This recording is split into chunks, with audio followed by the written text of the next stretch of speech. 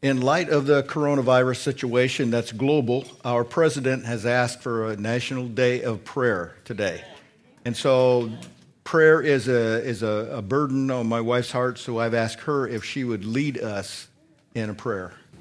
If you would stand as I read the word and as I pray, because our standing is going to represent that we're standing in unity, we're believers, we're Christians. Right. We are going to raise up a standard against the enemy, okay? The Lord led me. It's 2 Chronicles chapter 7, verse 13 through 15.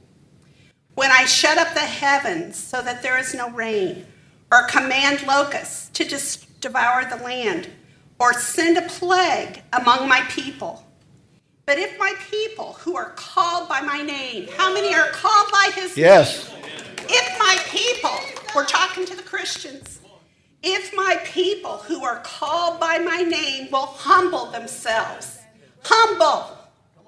What's that? We don't know it. Let God show you how you can humble yourself. Well, humble yourself and pray and seek his face and turn from our wicked ways. He's talking to Christians.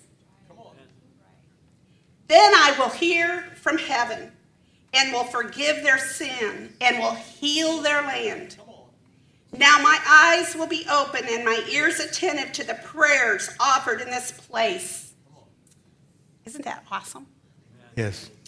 So God, we lift up right now our nation, our president. God, we ask godly counsel around him, a hedge of protection around him. God, do a work on our national government. Give them wisdom, give provision. You take care of things. God, we pray for our government in the state as our schools around here now have closed. And God, we're just asking you to stop and protect and do a work. But God, you've got our attention. And we humble ourselves before you because, God, we know the word is to trust you and to surrender to you because you've got this. You've got this. Lord, we pray for our medical profession, God, that are just working overtime right now. We ask, God, that you will do a work with the medical profession. Protect them and give them guidance and direction in all they do. Lord, I pray for the anxiety and the fears that are raising and those that have no hope and that's trying to even attach to the Christians that do have hope. That, God, that anxiety and that fear will not keep raising its head and drawing us into it. But, Father, you will give us victory. Yes. You will give us that victory. And, Lord, we want to pray over protection over our elderly and those that are vulnerable and susceptible to this virus. And, God, we ask you to just raise up comfort and strength within them and help them not to fear or be afraid. Protect them, Father. Protect them. God, you got our attention. You got our attention, oh God.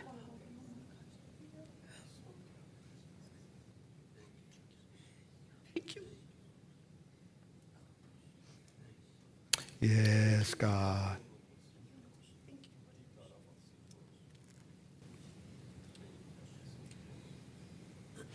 Lord, let your peace follow in our hearts. Let victory follow in our hearts. Yes, yes. And God, we pray in the name of Jesus, and we stand in solidarity this day in this church, with churches around the community, whether they're online or they're together. God, we stand together in unity for our country, for our nation. We stand in unity across Indiana, across all of the states, across this world, as we are standing in solidarity, asking God for you to involve yourself so deeply into this situation. Stop this in the name of Jesus. Yes. In the name of Jesus. Amen. Amen. Thank you. You can be seated. Did you know that during the Black Plague in Europe, where people were dying by the hundreds and thousands, Did you know that it was the church that's recorded in history as the ones who went out and ministered to families and took care of people in their loss and their grief? It was the church. So, in this crisis, I want to encourage us to not try to find a safe hole to crawl into. I want to encourage us to look around us. Who are your neighbors? Who are the people that you know and you work with? Who are those people that need some peace, some comfort? Maybe somebody to take them a meal when they get if they get that sick. This is the time for the church to rise up. This is the time when people who say we have faith can live the faith that we have. Amen? Amen. So I've had many viruses. I'm not afraid of getting this thing. What I am afraid of is passing it on to somebody who doesn't have the strength to deal with it. That's what I'm afraid of. So I'm going to keep my hands washed. I'm not going to be shaking hands with people that might have shook hands with somebody else. Okay? I'm trying to motivate us. Let's let the church rise. Amen? Okay, Luke chapter 9. Turn there with me.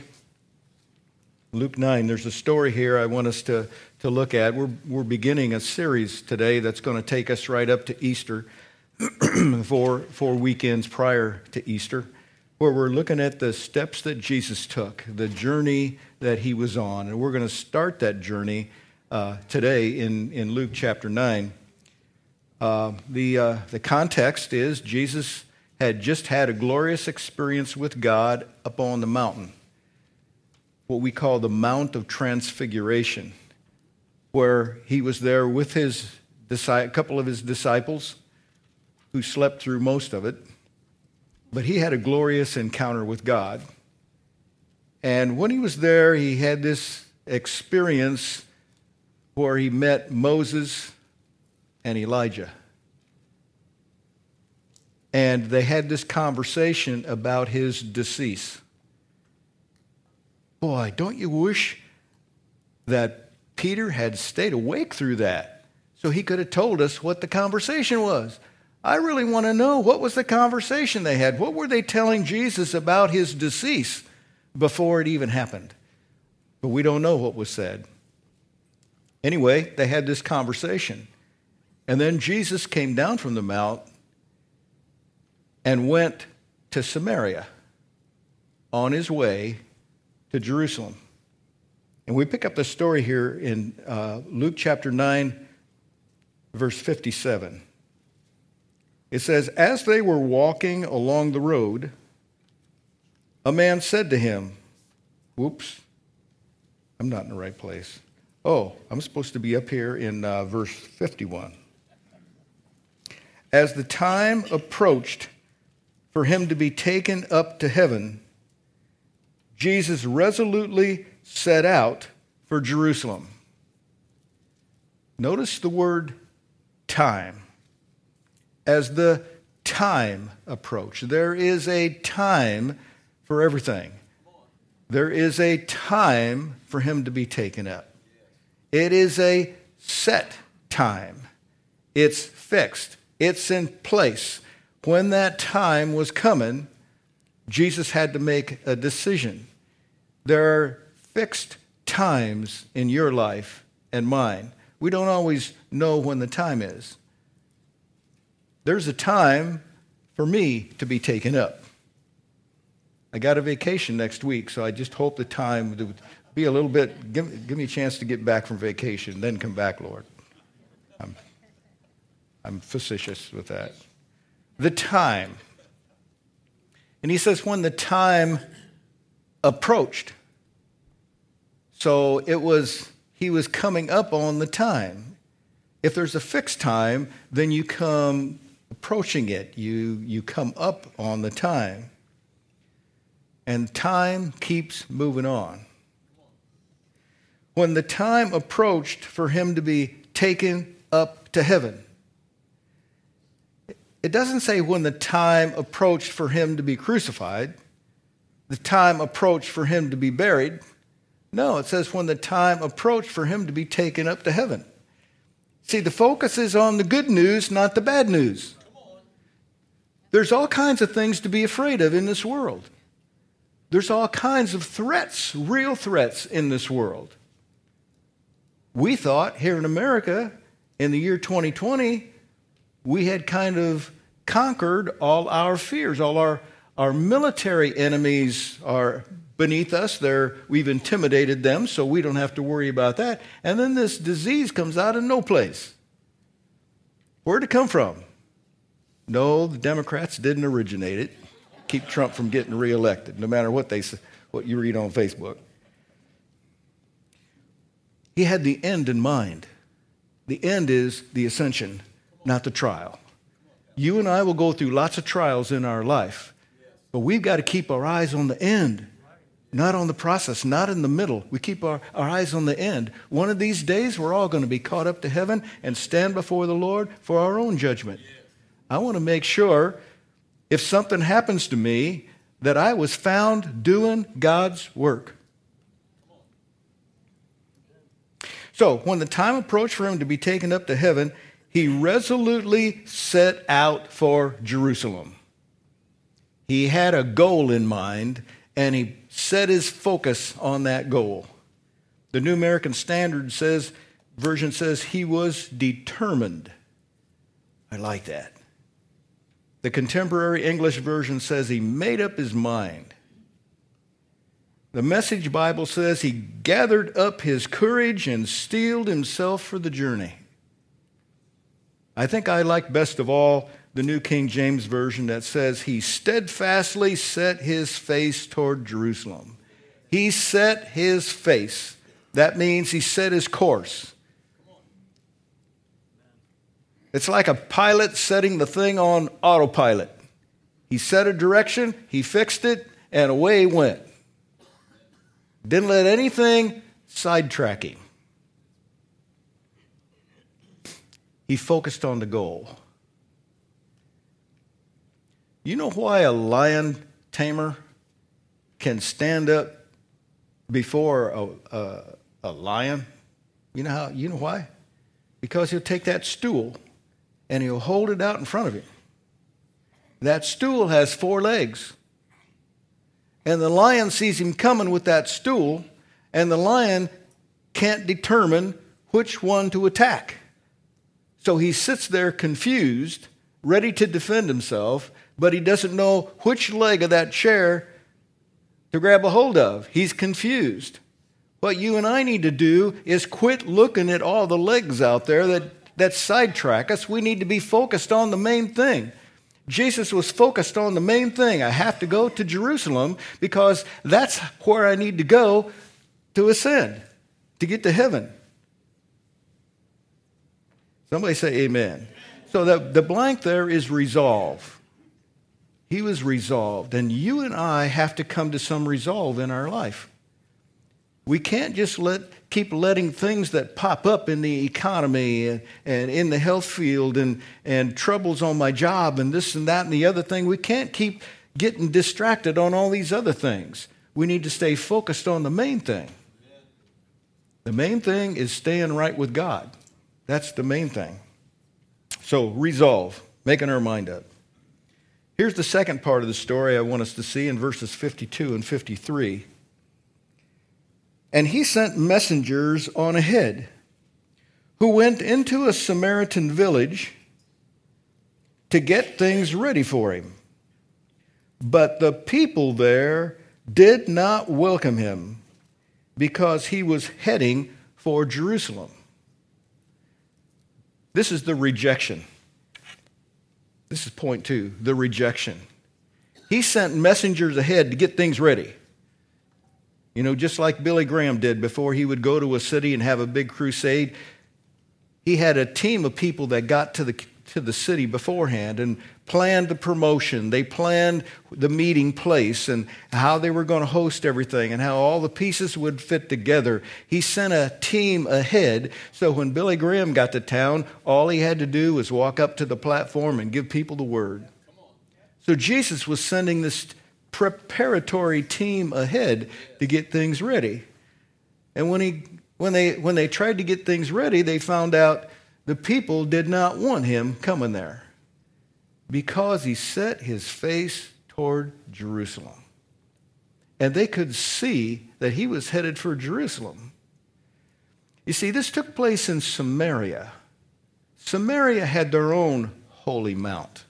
They had their own place to go. Mount Gerizim.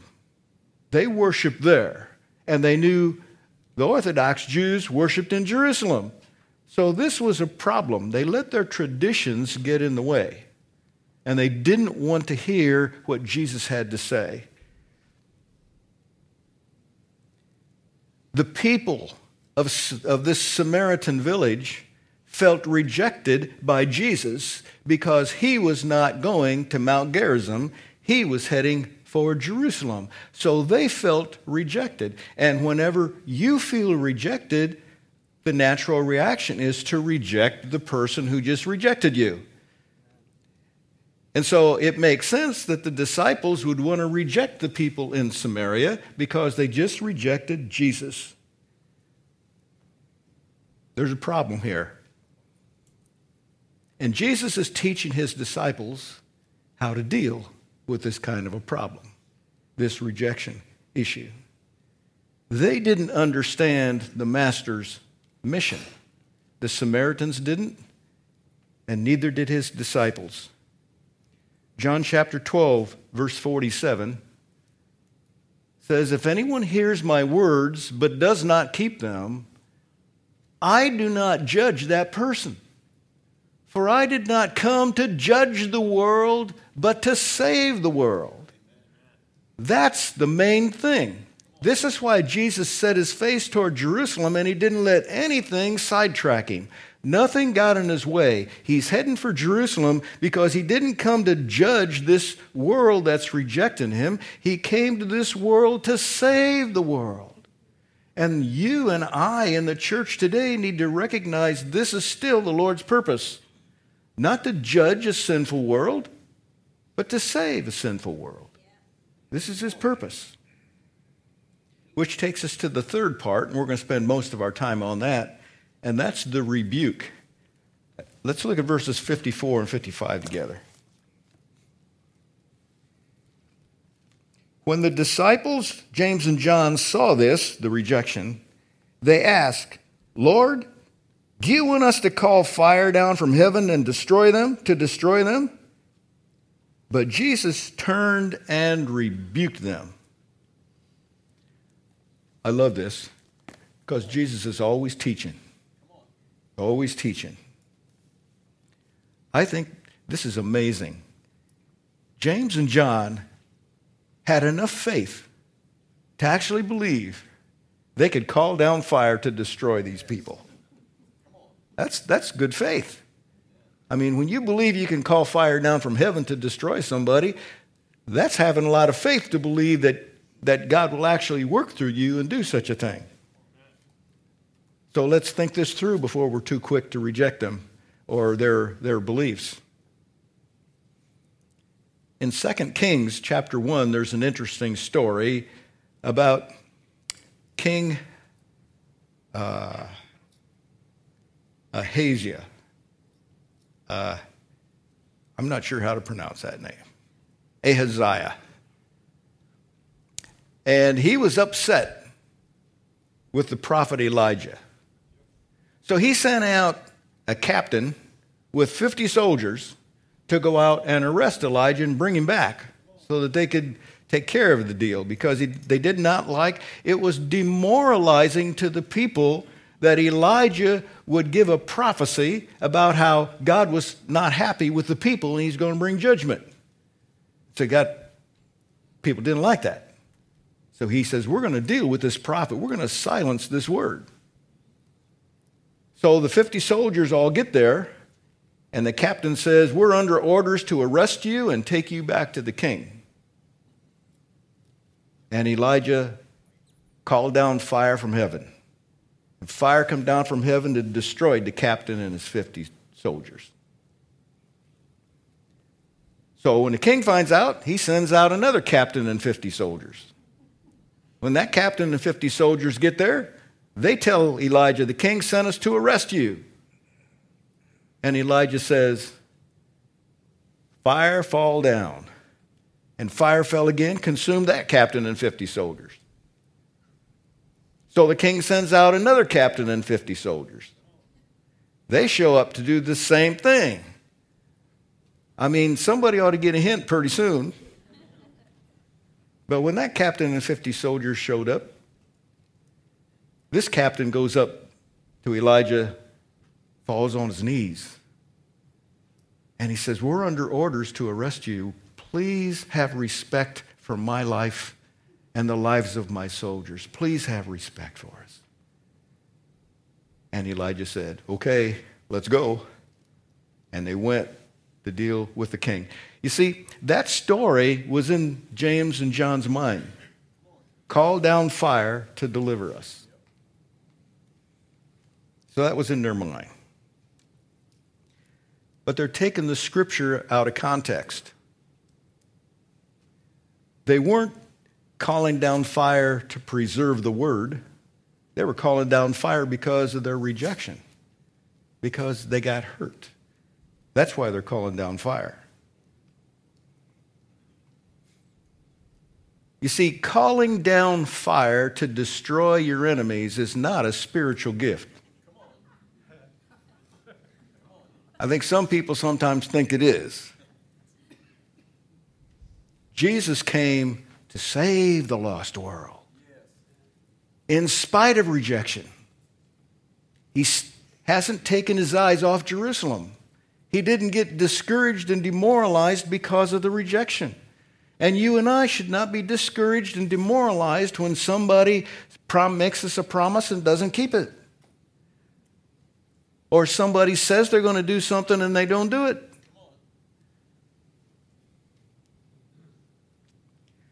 The true fire of God saves souls, doesn't destroy them.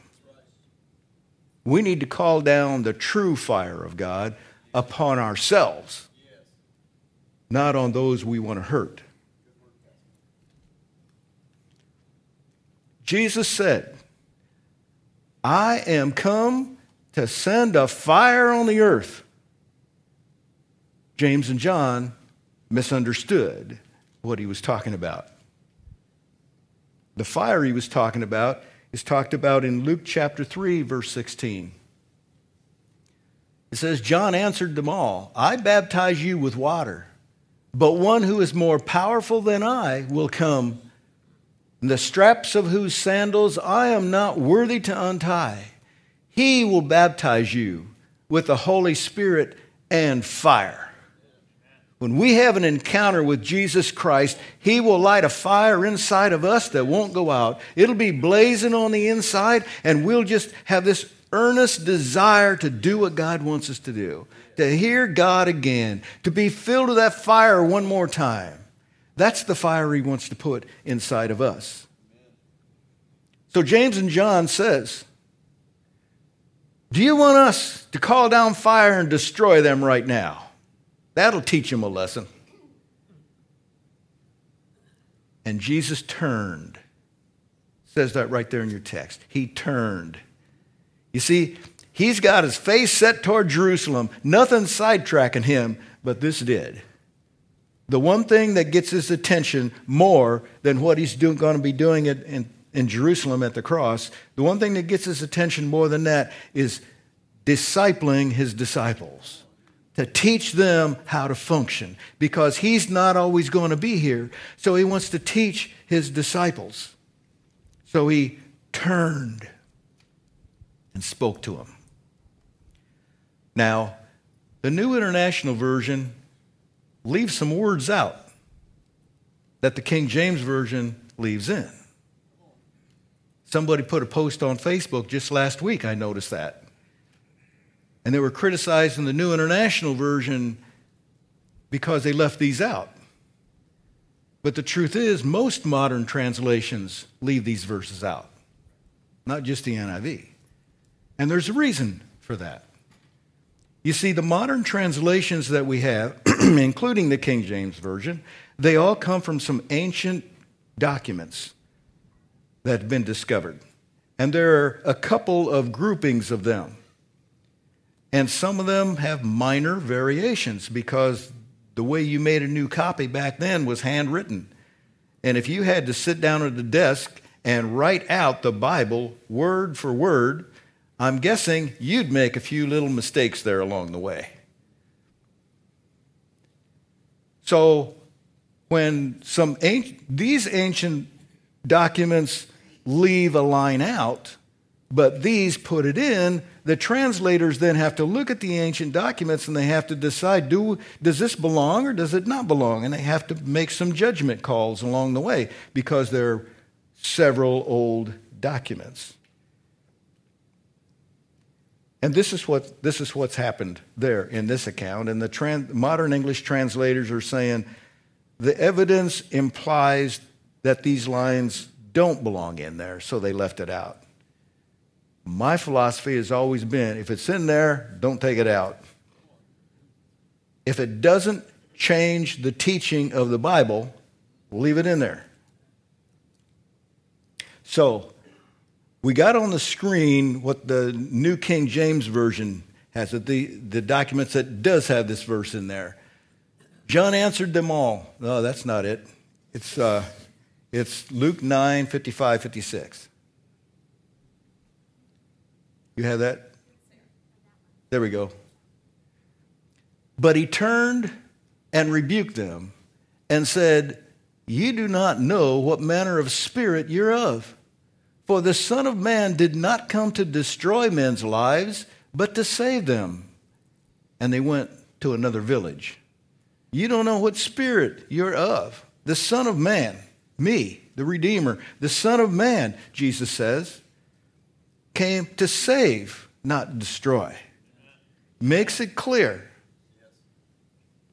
And that doesn't change what we believe in any place, because these verses are found elsewhere in the Bible. So it really doesn't change anything, whether it's in there or whether it's not.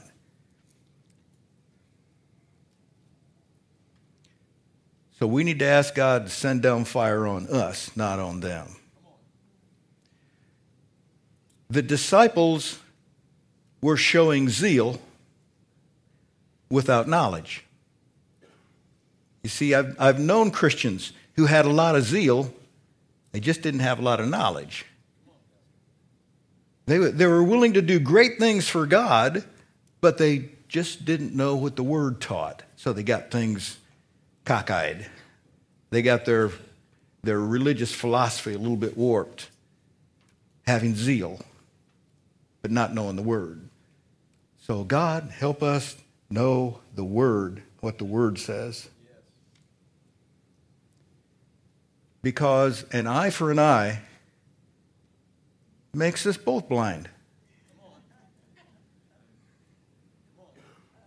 So if they reject me and I reject them in return, nobody wins.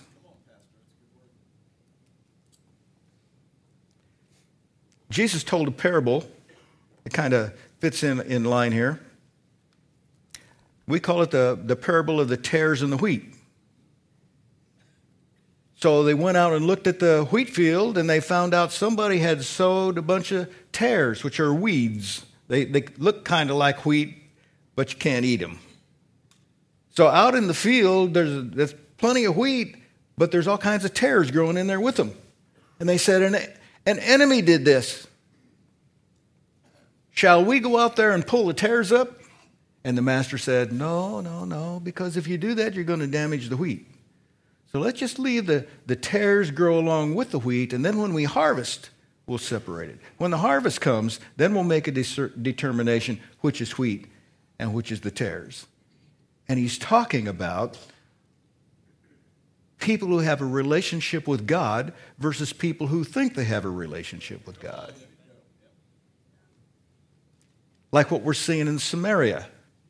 People rejecting the message because they think they have a better way.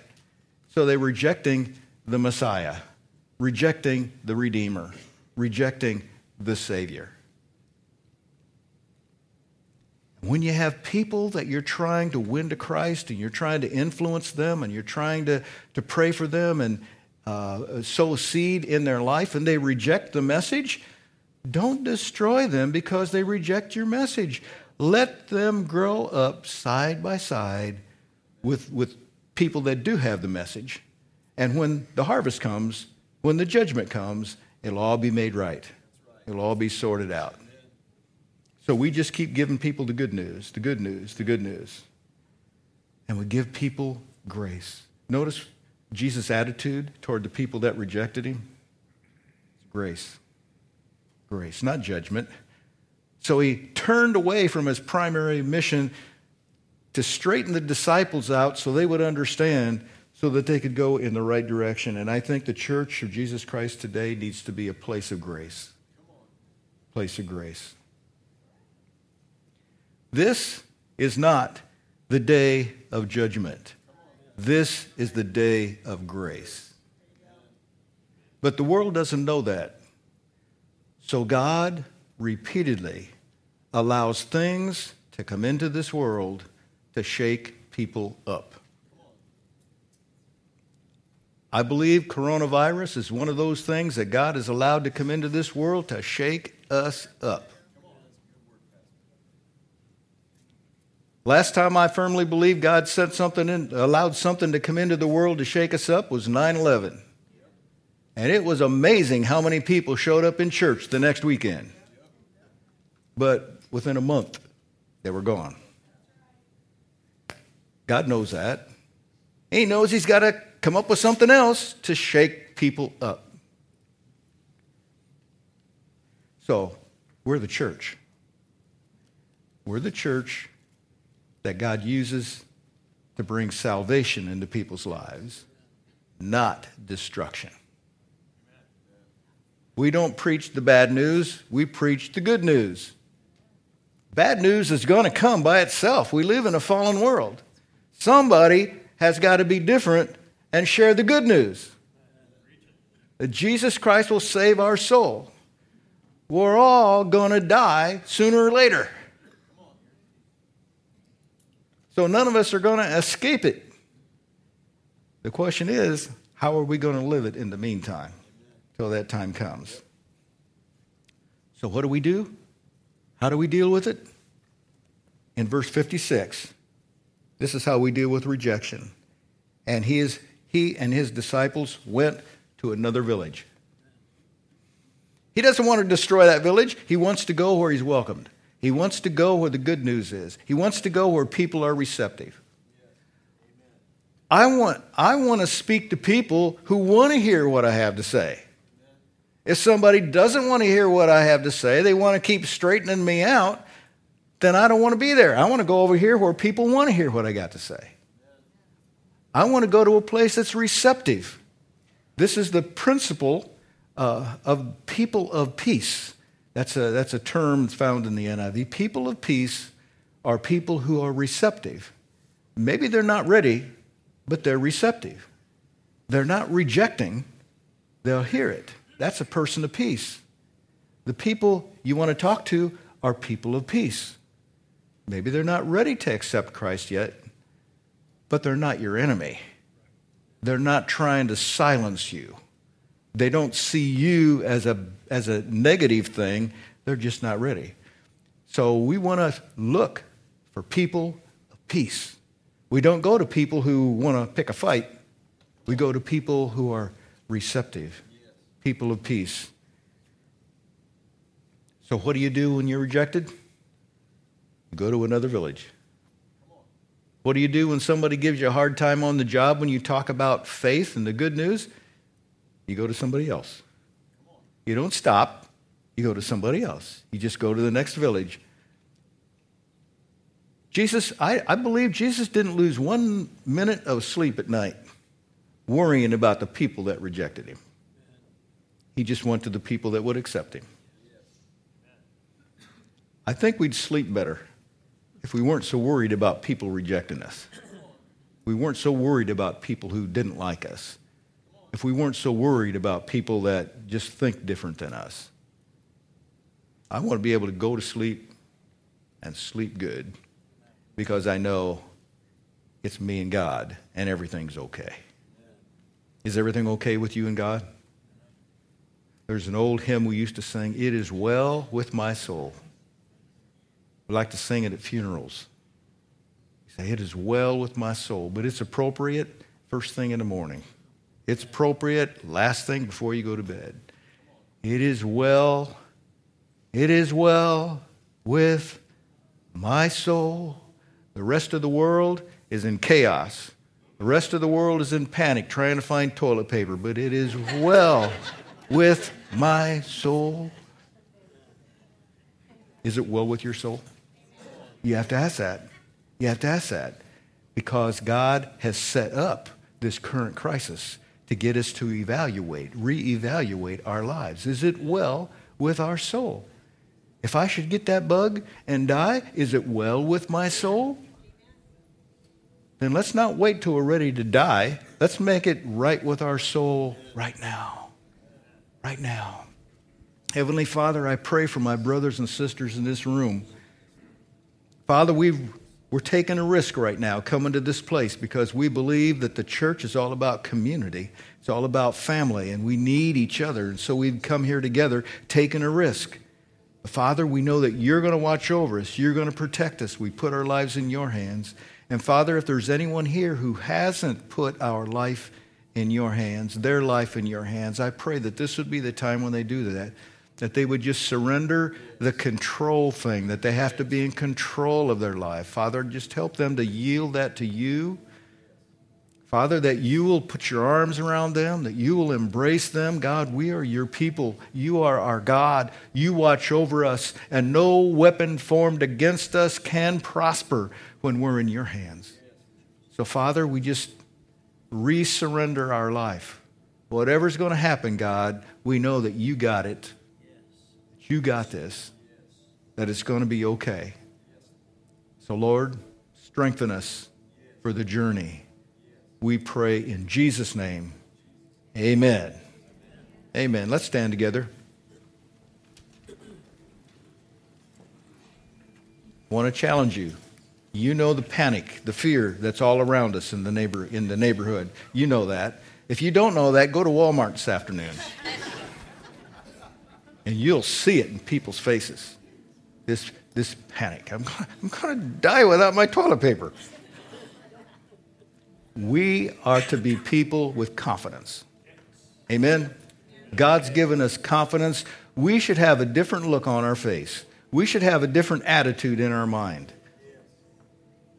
Let's be the church. Amen? Amen. We'll have some prayer partners that won't touch you, but they'll pray for you. If you want prayer, be sure to bring it here. Go with God. He loves you more than you'll ever know.